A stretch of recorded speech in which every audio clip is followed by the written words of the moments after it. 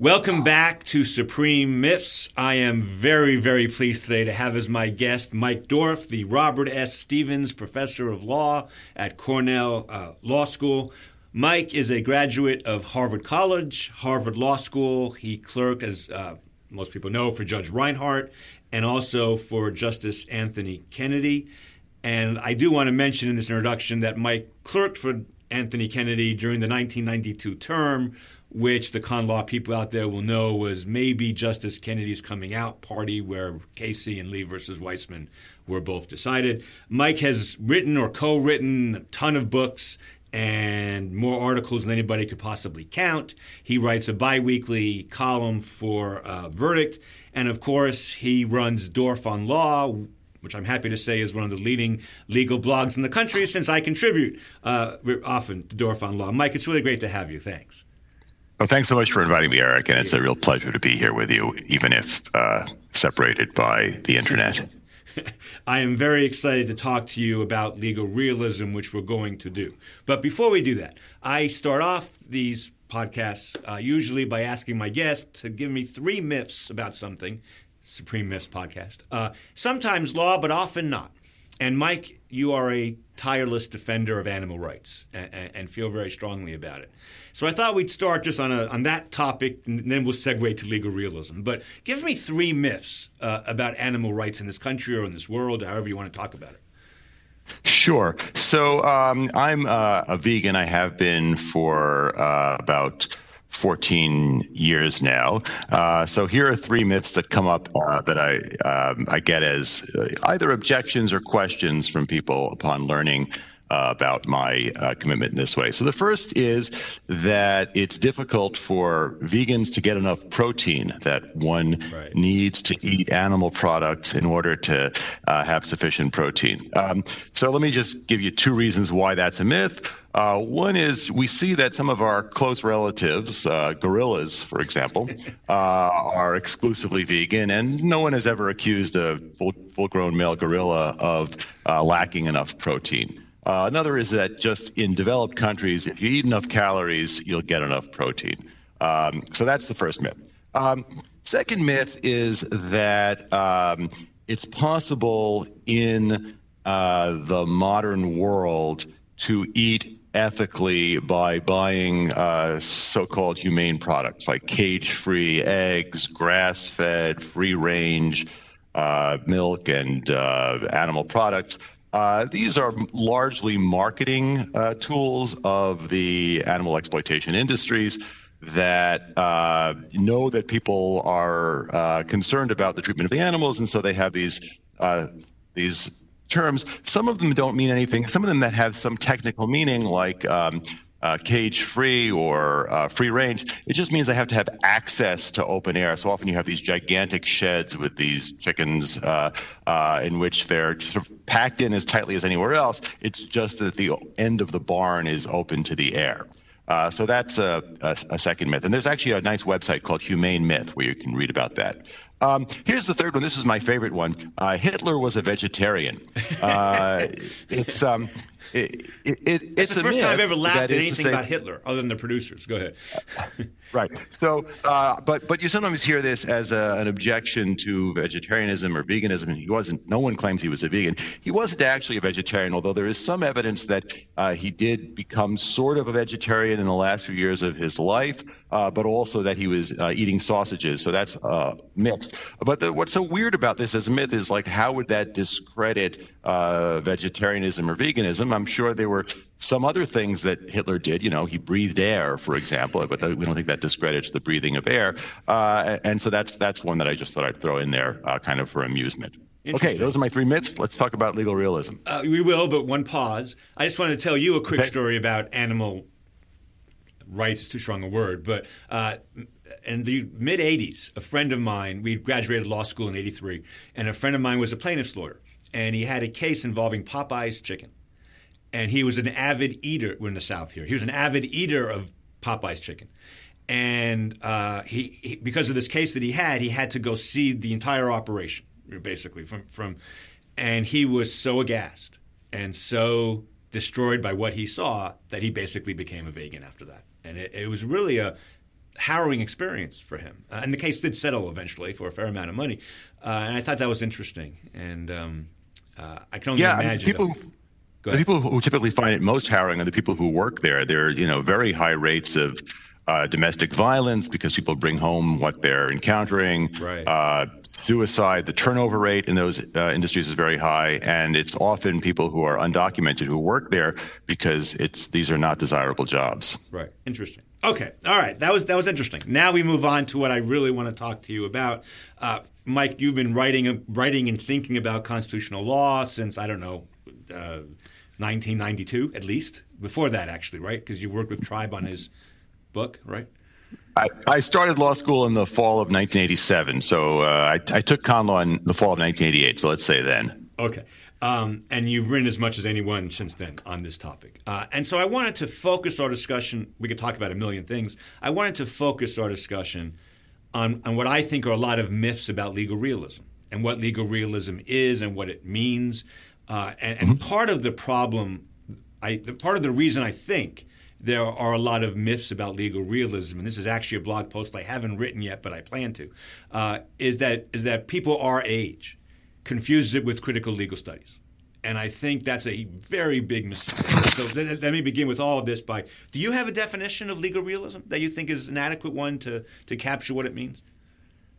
Not a stock one, but I think if I were pressed, I would say legal realism is the view that the determinants of judicial decision-making go substantially beyond the formal legal materials that lawyers cite. So not merely the text of the relevant statute or constitutional provision, if there is one, not merely the case law, but additional factors that could be personal to the judge, could be sociological to the class of judges and so forth. But that's basically what I would say legal realism means.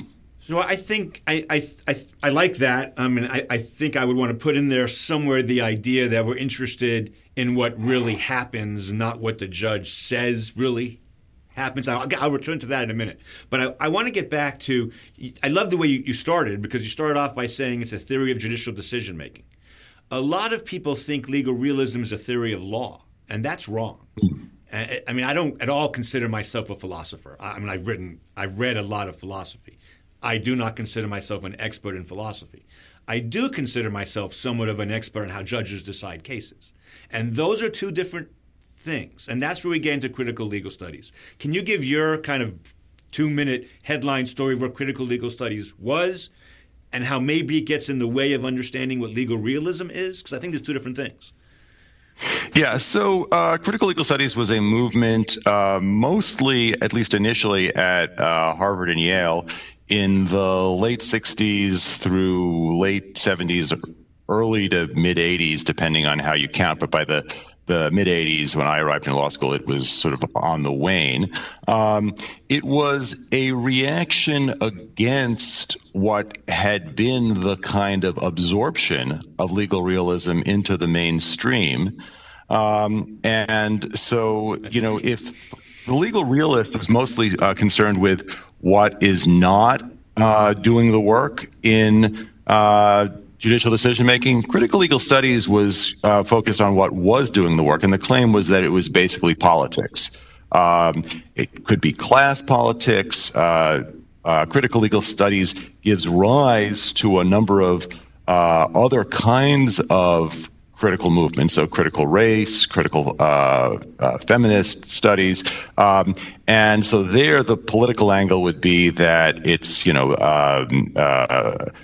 white supremacy or patriarchy that's providing the material. I think of critical legal studies as a kind of intensification and sort of more radical version of legal realism. But what happened was people said, well, we're all legal realists now by about the mid-1950s, and by the time you have people in the legal academy who've gone through the sort of radical period of the 60s, if we're all legal realists, but people are sort of accepting of the status quo, they want to do something beyond that. So that's a sort of historical account. I have a hard time pinning down, propositions to which the crits were committed that the legal realists weren't, or vice versa? Oh, I think I can help you with that. I do. Sure. Okay. So I think what I face a lot when I present my legal realist theories to other law professors, especially our age, not so much younger generations or even much older generations, is I'm a nihilist. Is that I don't think words have any meaning. That I'm kind of a French deconstructionist in some bizarre kind of way. And I think that's a fair critique of critical legal studies. There was a part of that that did say things like words have no meaning, that it's all in the interpreter. And that wasn't just true for law. That they said that was true for literature and poetry and everything else. And that's unequivocally not what legal realism is. And one quick story about this. Mark Tushnet, who's one of the leading crits, was one of the leading crits of his time. When my first year teaching law school, maybe my second, had written an article about, of all things, the Dormant Commerce Clause, one of the most many people think boring topics we discuss in con law, though a very important one. And Mark wrote a very doctrinal piece where he suggested that we do this, that, and part of it was he wanted more predictability. And I didn't know him very well. He's a mentor of mine now, but back then I didn't know him very well. And I called him, and I said, I don't understand this piece of yours because you say words have no meaning, and like 15 other articles you've written, or very little meaning, or anything can be deconstructed. But you're saying these words matter in the world, and can you please help me with that? He had two answers. The first I didn't like. The second I did. His first answer was, well, my scholarly hat and my doctrinal hat are different, and I can wear different hats at the same time. That's one thing. But then he said, and I agree with this, some verbal formulations are harder to overcome than other verbal formulations because law clerks and judges have to work harder to get past them. And especially not Supreme Court, but district court judges and Court of Appeals judges work pretty hard, unlike Supreme Court justices. We can revisit that if you want. And setting this word formulation out in the world will make a practical difference if for no other reason that's the case. And I thought that was interesting. I don't think the crits in the 1960s, many of them would have agreed with that. So I think that's one difference. Does that ring true to you? Yeah, maybe. I don't know. I think that if you were to, line them up, right? So Tushnet, Peller, I'll give you another example. Duncan Kennedy, from whom I took a class in legal history, I think all of them would have denied that they were nihilists. The same critical legal studies is sort of allied with, but not exactly the same as post-structuralism, postmodernism, a variety of other movements in literature, in the humanities, and all of which get accused of being nihilists. And, they sort of try to push back on it. In philosophy, I think about the pushback against someone like Rorty from the philosophical establishment. Rorty's constantly denying that he's a nihilist. His critics say he is a nihilist. I'm just one anecdote. So when I took Duncan Kennedy's class, we spent a lot of time parsing opinions and sort of looking for the ideology there. That to me is, it's a particular take on what law is, but it's not a nihilist take. So I share the view of Tushnet, and I think that if you would ask the crits, they would have denied that they were nihilists, and they would say sort of conventional things that people say in defense of legal realism, like, well, that we're not saying that words have no meaning. We're saying that in these contested cases, it's the politics that's doing the work, or something like that. Yeah, I think I agree with most of that. I do think there is one. Well, first of all, what I was saying was I've been charged with being a nihilist, as they were too. Maybe that's wrong, but I don't think people charge the legal realists of the 30s with being nihilists. So I think that's one just reaction to us that people have. Well, I'm not so sure. I mean, the quote, "It's what the judge had for breakfast" view of legal realism is a critique that says, oh, you think it's all, this stuff that has nothing to do with law. I think the people who parodied legal realism legal realists as saying that what the judge had for breakfast is as much the determinant of the decision as the formal legal materials. Those people were making a kind of charge of nihilism against legal realism. Yeah, I think that's fair. I guess the other difference, I think, and I think this is a substantial difference, is that certainly Duncan Kennedy, but I assume almost all of them, had a view of society as a whole in terms of power structures and that kind of thing. Their critique was not just of courts. It was, or their discussion wasn't just of courts. It went far beyond courts. I don't think the legal realists of the 30s, and certainly not my generation of legal realists, people who think like I do, Chris Sprigman of NYU, there are a few others. There aren't many, but there are a few.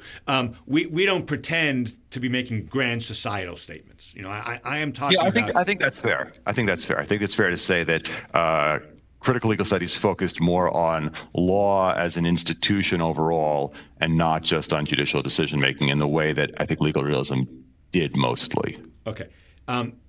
So let's now bring it down to the ground a little bit more. And one of the things that I've thought about a lot in my career is constitutional change.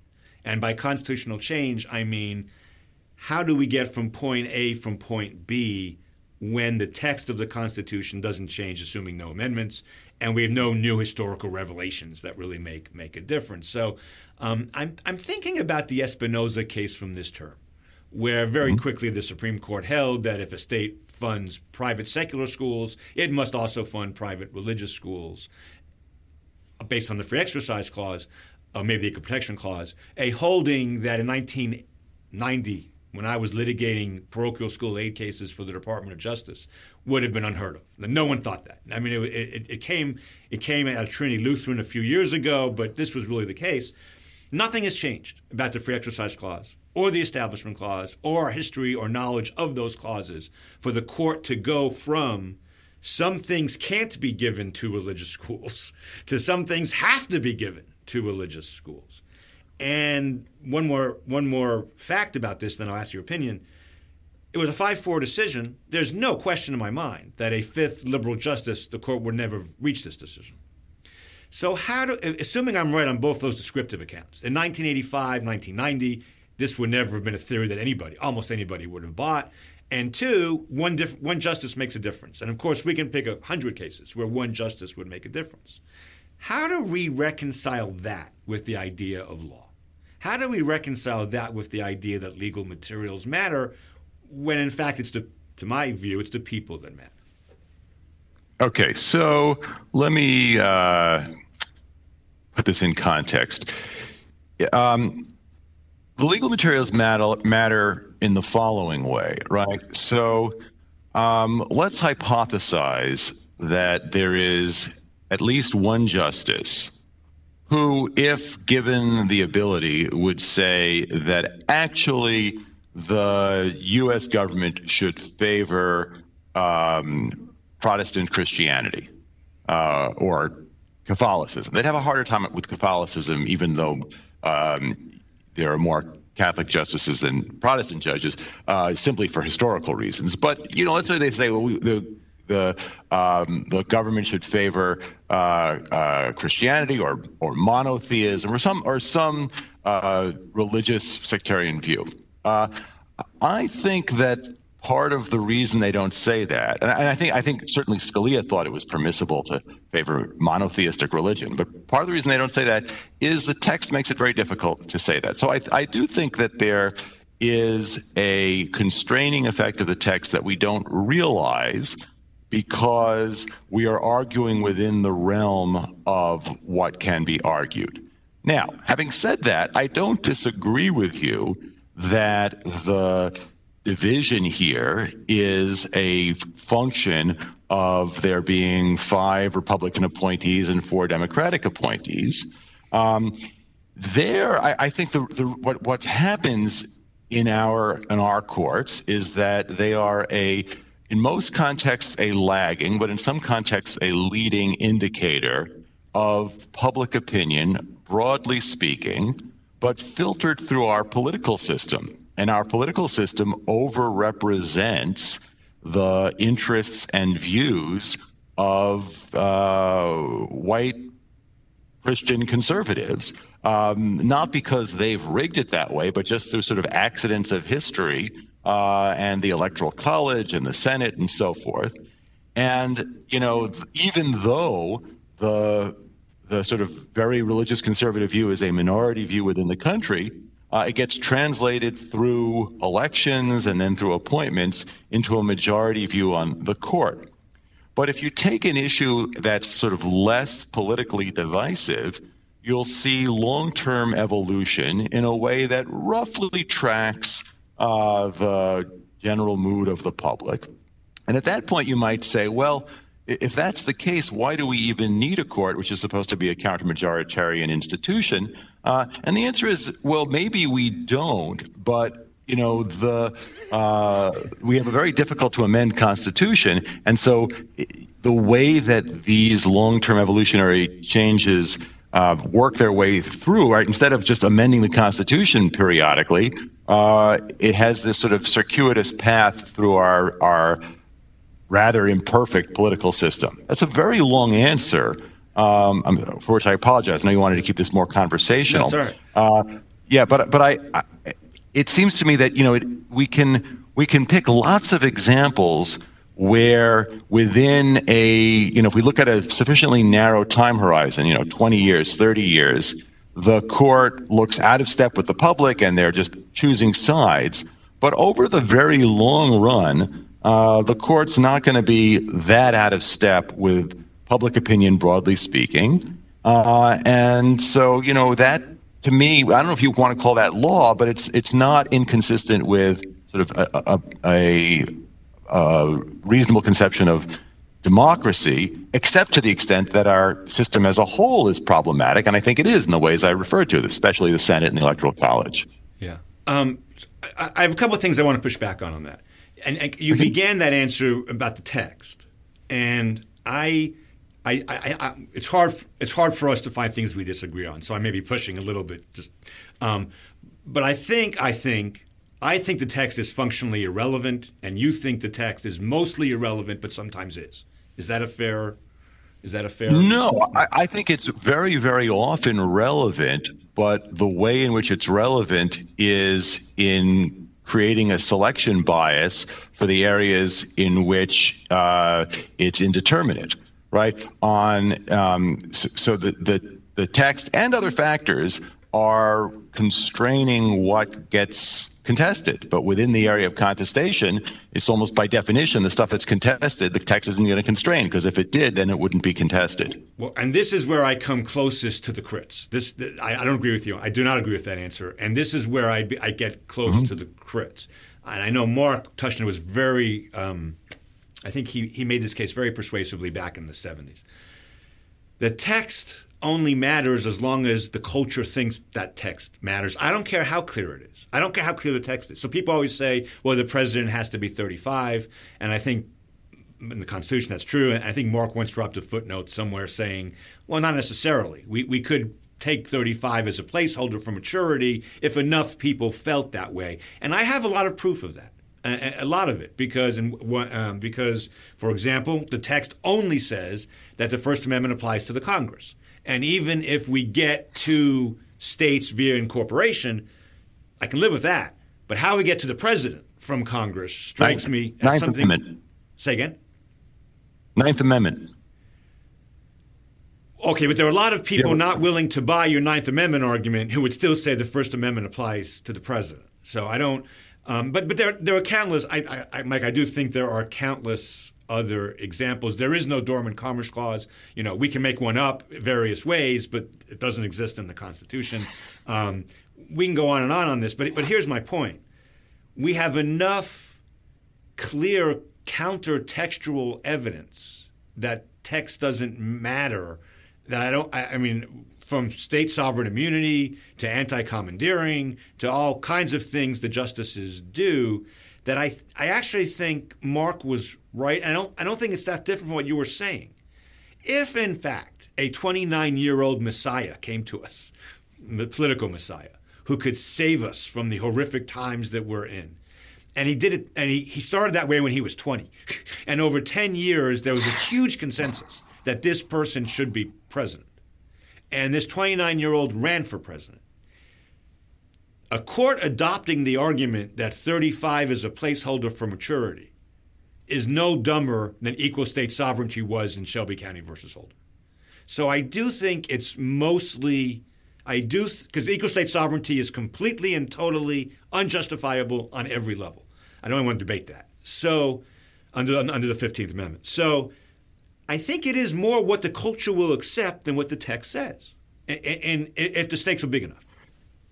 Yeah. So I partly agree, but I think I have some subtle differences here. So one is I would distinguish between the court making stuff up based on very vague or in some cases non-existent text like structural inference versus defying a clear text or using a clear text to do something that we all know is just sort of they're doing it because there's a pragmatic interest here. So some people think about legal tender that way, right? Yeah. That is the fact that we have money not backed by gold or silver is just a kind of bow to necessity, and it seems to contradict the text. So there are a lot. Because the Constitution only talks about coin. We should tell the audience because yeah. So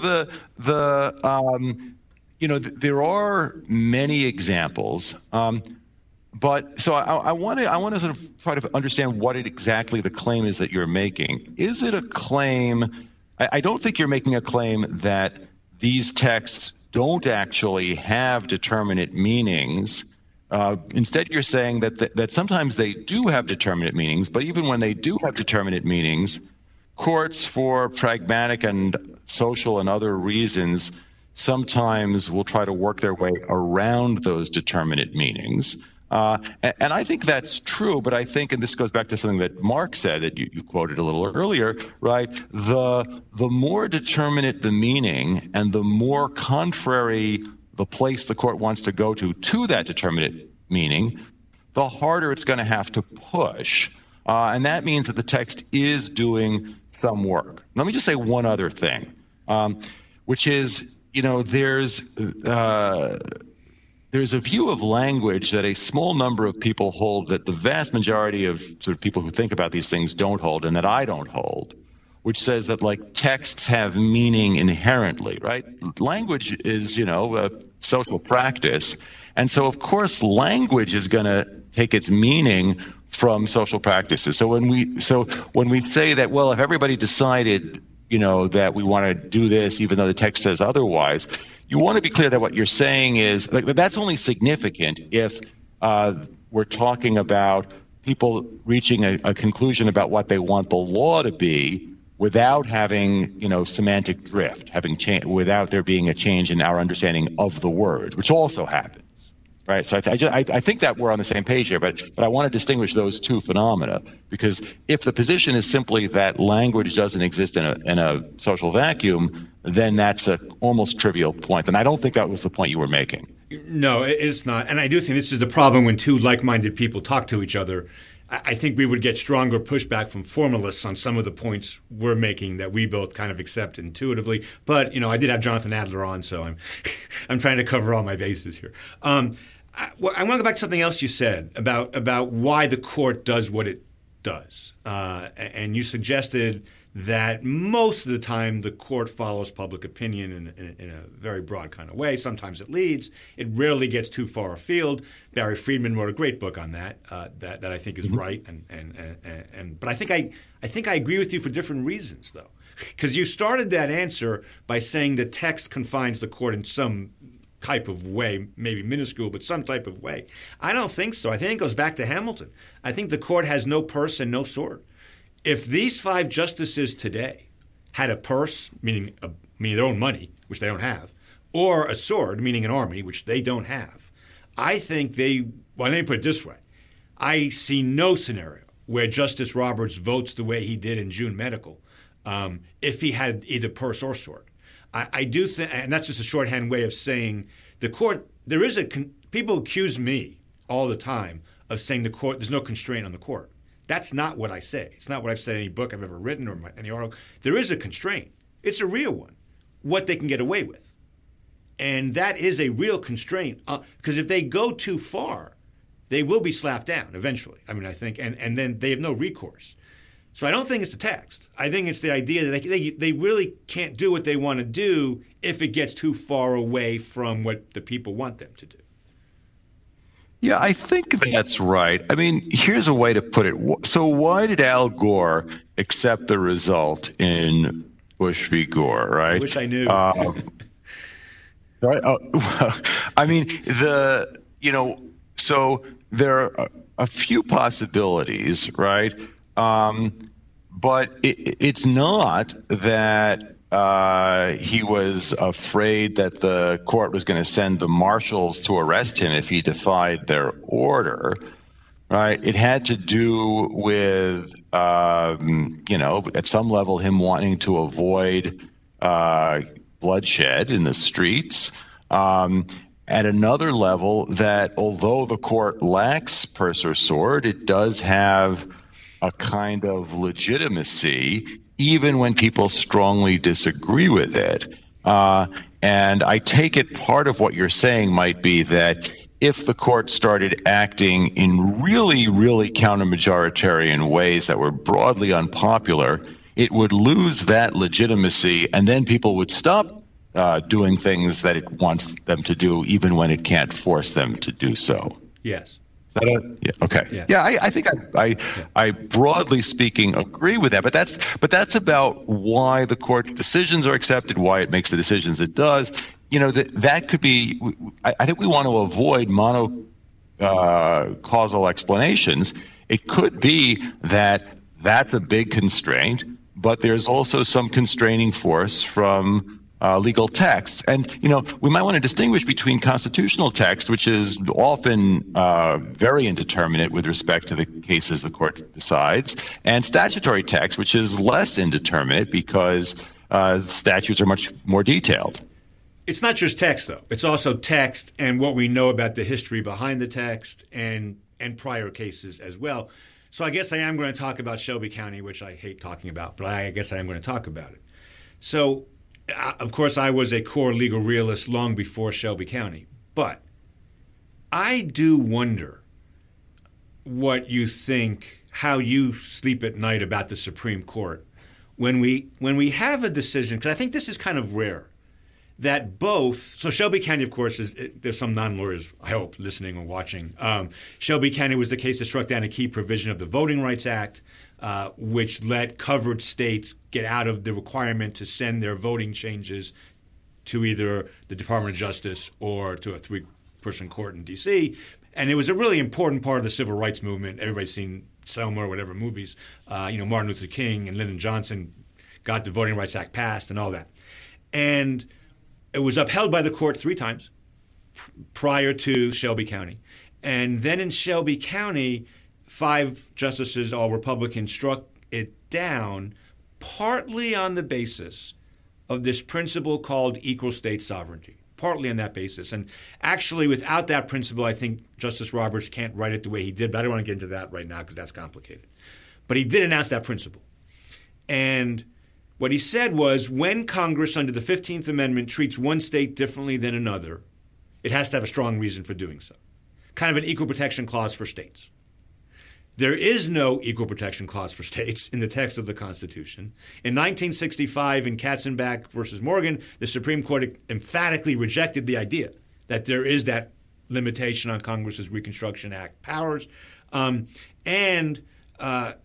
he didn't overrule that case. So he, in bad faith, avoided a binding precedent. And most of all, and this is why I raised the point, we all know that there's no chance the history behind the 15th Amendment was that Congress couldn't treat different states differently. The whole point of the Reconstruction Amendments was to bring the South back in and make them live up to promises they didn't want to believe in. So here's my question. Not only is that case incredibly important on the ground, in terms of what it did, Texas and North Carolina and Alabama and Mississippi all enacted, kind of voter suppression things immediately after Shelby County. It also is as anti-legal in opinion as there's ever been in my study of constitutional law, because no one can say with a straight face that a principle of equal state sovereignty exists under the 15th Amendment. If they can do that, what can't they do? as a matter of just ignoring, distorting, in bad faith. There's a whole ellipsis part of this that Justice Roberts did in bad faith. I've written about in your blog. If they can do that, what can't they do? All right. I want to agree with some of that, but at least point to some issues that I think are raised. So first, I share your disdain for the bottom line in the opinion. Mostly because I think the core argument that the court made is simply mistaken, right? The core argument was that this coverage formula was outdated because it hadn't been updated in half a century, and it was working. You no longer needed it because you had rates of African-American voting in the covered jurisdictions that were comparable to, or in some places even exceeded, the rates of white voting. And as Justice Ginsburg points out in dissent, that's because the act was working, and saying you don't need it is like throwing away your umbrella because you're not getting wet in the rain, because the umbrella is protecting you. Right? So on that sort of core point, I think the opinion is just a little bit obtuse. I also agree that as a matter of judicial craft, it's dishonest, right? That is to say, this principle of equal sovereignty of the states is taken from a different principle, which is the so-called equal footing doctrine that says that states, when the new states have to be admitted on an equal footing with existing states. Okay. Having said all of that, I think that although the equal sovereignty of the states doctrine is not in the text of the Constitution, that is not, to my mind, a sufficient reason to think it's wrong. It might be wrong, but it's the reason it's wrong is not because it's not articulated in so many words in the text of the Constitution. The text of the Constitution doesn't say that in cases of conflict, a later in time statute prevails over an earlier in time statute, but we infer that because that's just a sort of natural way for a democracy to operate. There are all sorts of principles like that are reasonable inferences. Now, is equal sovereignty of the states a reasonable inference? I happen to think not, because I think it's so easy to evade. But there are some things about it that are attractive. Suppose that the Trump administration were to announce, they practically do this, that is, they say the quiet parts all the time, but suppose they were actually to announce, we are going to be cutting the post office in heavily Democratic areas in swing states. We're not doing it in any other states, but in heavily Democratic areas in swing states, we are cutting the post office. Why? Because we want the Democrats to lose the upcoming election. It seems to me that if they're only doing it in states where they, that have those characteristics, if one way to get at that's unconstitutional is to invoke the equal sovereignty of the states doctrine, that's a pretty good argument for equal sovereignty of the states. So again, the made-upness of it is a problem, but it's not by itself a sufficient reason to be against it. That's my view. No, well, I think what I was trying to say was, first of all, the Trump administration did that. That would right. likely, or as they are doing it, if somebody challenged it. Yeah. There are equal protection issues. There are limitations in the Constitution. Of course, this goes back to our earlier conversation. There is no equal protection limitation on the federal government. The court has made that up. But leaving that aside, assuming we accept an equal protection limitation on the federal government or a First Amendment limitation on the federal government, I think that kind of policy could run afoul of a limitation like that. But that's not my main point there, Mike. My main point is Shelby County, and so my friend Tom Colby at George Washington, who has written some of the best anti-originalist work of anyone in the country. I cite him all over my book. He actually wrote an article defending equal state sovereignty as a plausible structural limit, but not, emphatically not, on Congress's Reconstruction Amendments powers.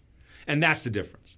The difference is Shelby County was a case involving Congress's 15th Amendment power. I don't think you can get from the 15th Amendment word appropriate, Congress has the power to make all laws appropriate, to equal state sovereignty, and even he didn't try in his article. He cabined that issue. So could there be a situation where equal state sovereignty as a non-textual limitation on the federal government makes sense? Sure. Congress's powers under the 15th Amendment is not one of those times, in my opinion. And I don't know how any historian could disagree with. I mean, you don't disagree with that, do you? I don't. I don't disagree as a historical matter, but of course, neither you nor I thinks that the original understanding of any particular provision is the whole of its meaning. Right. And so, I don't want to foreclose the possibility that at some future point, the Trump administration might invoke its power under the 15th Amendment as delegated by Congress as the pretext to do something that is objectionable on various grounds, including a violation of the state's equal sovereignty. After all, I mean, think of the ridiculous idea, which, Leah Littman has turned into a meme about how they said that they were going to ask the citizenship question on the census, quote, to enforce the Voting Rights Act. Right. So, you could imagine that they're invoking the 15th Amendment power of Congress to do something horrible, and then you might want to say that equal sovereignty or something else is a limitation on that. So I want to respond to that in kind of a messy way, and then we're running out of time, and then ask you one final question. But it'll take a few minutes to discuss my final question, I think. On that point, though, so the Trump administration, and let's hope and pray that it's a one-term thing, but whether it's one or two terms, I think we can agree that although many of us, despised a lot of on the left, despised what George W. Bush did, it wasn't a country-changing dynamic type of thing. I mean, he was a president within the realm of presidents. Trump is not. We agree on that, I think. And I think because the court's powers, duties, responsibilities, and actions reflect what's happening out in the real world, it might be that a Trump administration could push the court to do things it wouldn't do when we're talking about what I call a bet your country type of president. But that, again, that's not text. That's not history. That's not traditional legal materials. That is the court reacting to a social phenomenon in a way that we would understand, or maybe not. But again, it's not about text, history, and prior cases. It's about what's happening on the ground in the real world. And I think if equal state sovereignty were to become a thing that way, that wouldn't hurt any of my arguments. I think it would just reinforce my arguments that the legal materials themselves don't matter. It's other things that really matter. You can respond to that if you want quickly, and then. I guess I want to push back a little bit on the idea that law consists of those materials, right? That is, why isn't law, which itself, of course, is a social phenomenon, a product of text, prior cases, history, and the sort of sensitive application of all of those materials to the facts on the ground, right? It's that last category that you want to exclude from law that I tend to think of as, yeah, that's part of law, although it's not sharply distinguishable from the exercise of political or other judgment. That's interesting. Now we're going to talk more, so we're going to go longer. That's interesting if you have time, because on Wednesday, this is being shown after Wednesday. So on Wednesday, on your blog, I wrote a piece about Justice Souter's famous Harvard speech, where he kind of defends legal realism. And Justice Souter emphatically agrees with what you just said. I mean, Justice Souter, the whole point of that, he wasn't saying text and history are irrelevant or anything like that. I don't think he would ever have said that. What he did say is law consists of much more than that, including things you just talked about. And in most hard cases, those other things have to come into play. There's no other way. So I think he would agree with you. I think I would push back to both of you and just say it's one thing, and this is going to lead me to my last question. It's a great segue. It's one thing to say, of course, we understand judges are human beings and are going to be impacted by the world around them, and that comes into play in addition to text, history, and prior cases. That's not my view. That's my view of lower courts, by the way. It's exactly my view of lower court. That is not my view of the Supreme Court of the United States. I think the Supreme Court is sui generis, I think, of any institution in the world. I think there are court of appeals and district courts in this country that are like other courts in other countries. But there are no Supreme Courts in other countries like ours, not the constitutional courts of Europe, none of those. And part of the reason is giving human beings life tenure and unreviewable power is going to change everything. And we don't have to get that right now, but it does lead me to my next question. So your friend, Neil Siegel, no relation to me, and you and Neil have written together, I think, a few times. And I have all the respect in the world for Neil, which is why I'm going to tell this story and then ask you a question. So my first book, Supreme Myths, and you know the story, but I want to tell other people, came out in 2012. Somewhere in 2010 and a half, I was with Neil in a pool at a conference, and we had a couple drinks, and I was telling him about my new book that I was working on, and I gave him my descriptive account, which is the court's not a court because it doesn't take prior law seriously enough to justify the label court, because we do expect judges to take prior law minimally seriously. And whereas lower court judges do that, the Supreme Court does not. And I went on, and won't bore everybody. Neil listened very patiently, and at the end said, well, I'm not going to argue with your descriptive account. I could, but I'm not going to do that. I have another question for you. If everything you said is true, why in the world do you want to tell the American people that? Because if we agreed with you, then what's the point of having a Supreme Court? How could we justify it? These are unelected, life-tenured people. They have to be doing something different. Otherwise, there's no good rationalization for that. So even if I agreed with you, I'd say don't. He didn't say don't write your book, but I would say I think it's a dangerous proposition to put out there. Not that anybody in 2012 was listening to me. Different conversation. And I said to Neil, and I kind of was shocked, and I kind of ducked my head in the water, came back up and said, are you crazy? If my descriptive account is accurate, why in the world wouldn't we as law professors tell the American people that? Like what? I can't understand what you're even saying about this. And we disagreed about that friendly and then moved on. Mike, you're not quite the legal realist that I am, but you're 90% there. Is that fair? 80% there? Something like that? Close enough. Yeah, I mean, I also draw less of a distinction between the Supreme Court and the lower courts than you do, although I do agree that not being subject to review makes them different qualitatively, not just quantitatively. Do you but sure. agree Okay. with Neil that we should that if my descriptive account is accurate, which I think he would say reasonable people could disagree about, so it's not totally off the wall, even if it is accurate, we shouldn't expose that. Do you agree with that?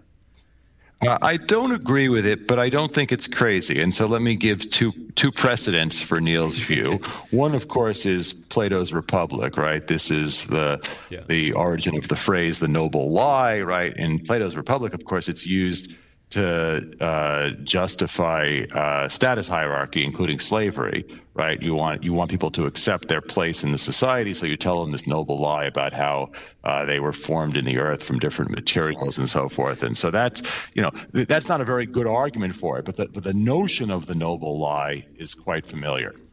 There was a scholarly exchange on just this subject, I believe it was like in the late 80s, could have been early 90s, between David Shapiro, who is a Harvard law professor and my civil procedure teacher, who wrote a very influential article in defense of judicial candor, which seemed he thought was almost like, defending a truism, like why, of course, judges should be candid. And he sort of raised some issues why they oughtn't to be. And then there was a response along the lines that Neil gave you by Scott Altman, who's a professor at USC, which was in Michigan. It was in Michigan, I remember.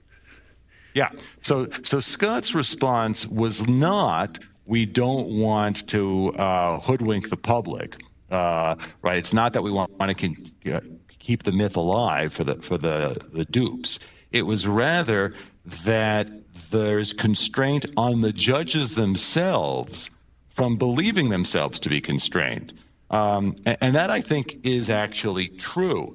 So let me you began this episode by asking for me to talk a little bit about my interest in animals. So I'm going to tell you a very heartbreaking story about captive elephants. So you may have sometimes seen in zoos or circuses that an elephant will be chained to something or other by what looks like a fairly weak rope or chain, and elephants are remarkably strong animals. They could easily break that, but they don't, because the chain or rope is attached for the first time when they're babies. And as babies, it's strong enough to constrain them. And so they strain against it a few times, and eventually they give up. And they believe themselves constrained so that when they grow up and they have much greater power, they no longer attempt to break the bond because they believe themselves incapable of breaking it, and therefore the belief itself has constraining force. I think that's what Altman was saying. I think that is, at least if it's a real psychological phenomenon, and I think it is, I think that is an argument for avoiding making this point. But I don't think that the sort of more Platonic view that says we need to dupe the public is especially persuasive. I'm going to hesitate to respond to that because I want to think more about it. I do want this may be sideways to the issue, but I think it's a good way to end this probably. I mean, I do get all the time from people, we want judges to feel like they have to follow legal materials, whether they actually follow them or not. And then I usually respond, but they're government officials with coercive power, and they should be as transparent as they want to be.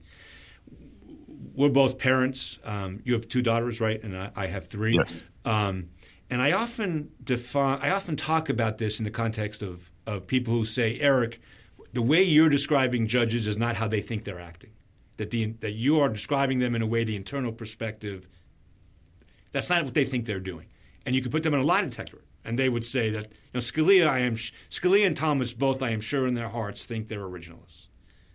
Neither one is, and I won't go into that right now, but they both think so. And I guess, Mike, I think of parenting, and I think when I have a hard parenting decision, when my wife and I have hard parenting decisions, and we have to really think about it. We try to make the best decision we can. We try to maybe study it if we have to, whatever it is. But I don't know everything that is at work inside of me that makes me reach that decision. How I was parented, maybe before I can even remember life, whatever. All kinds of factors come into play that I'm not aware of. I think the same thing is unequivocally true of judges in hard cases. And so stop there real quick. Do you disagree with that comparison? I think it's a good comparison. I don't disagree. I think it applies to obviously all sorts of domains of right. Human activity. Sure.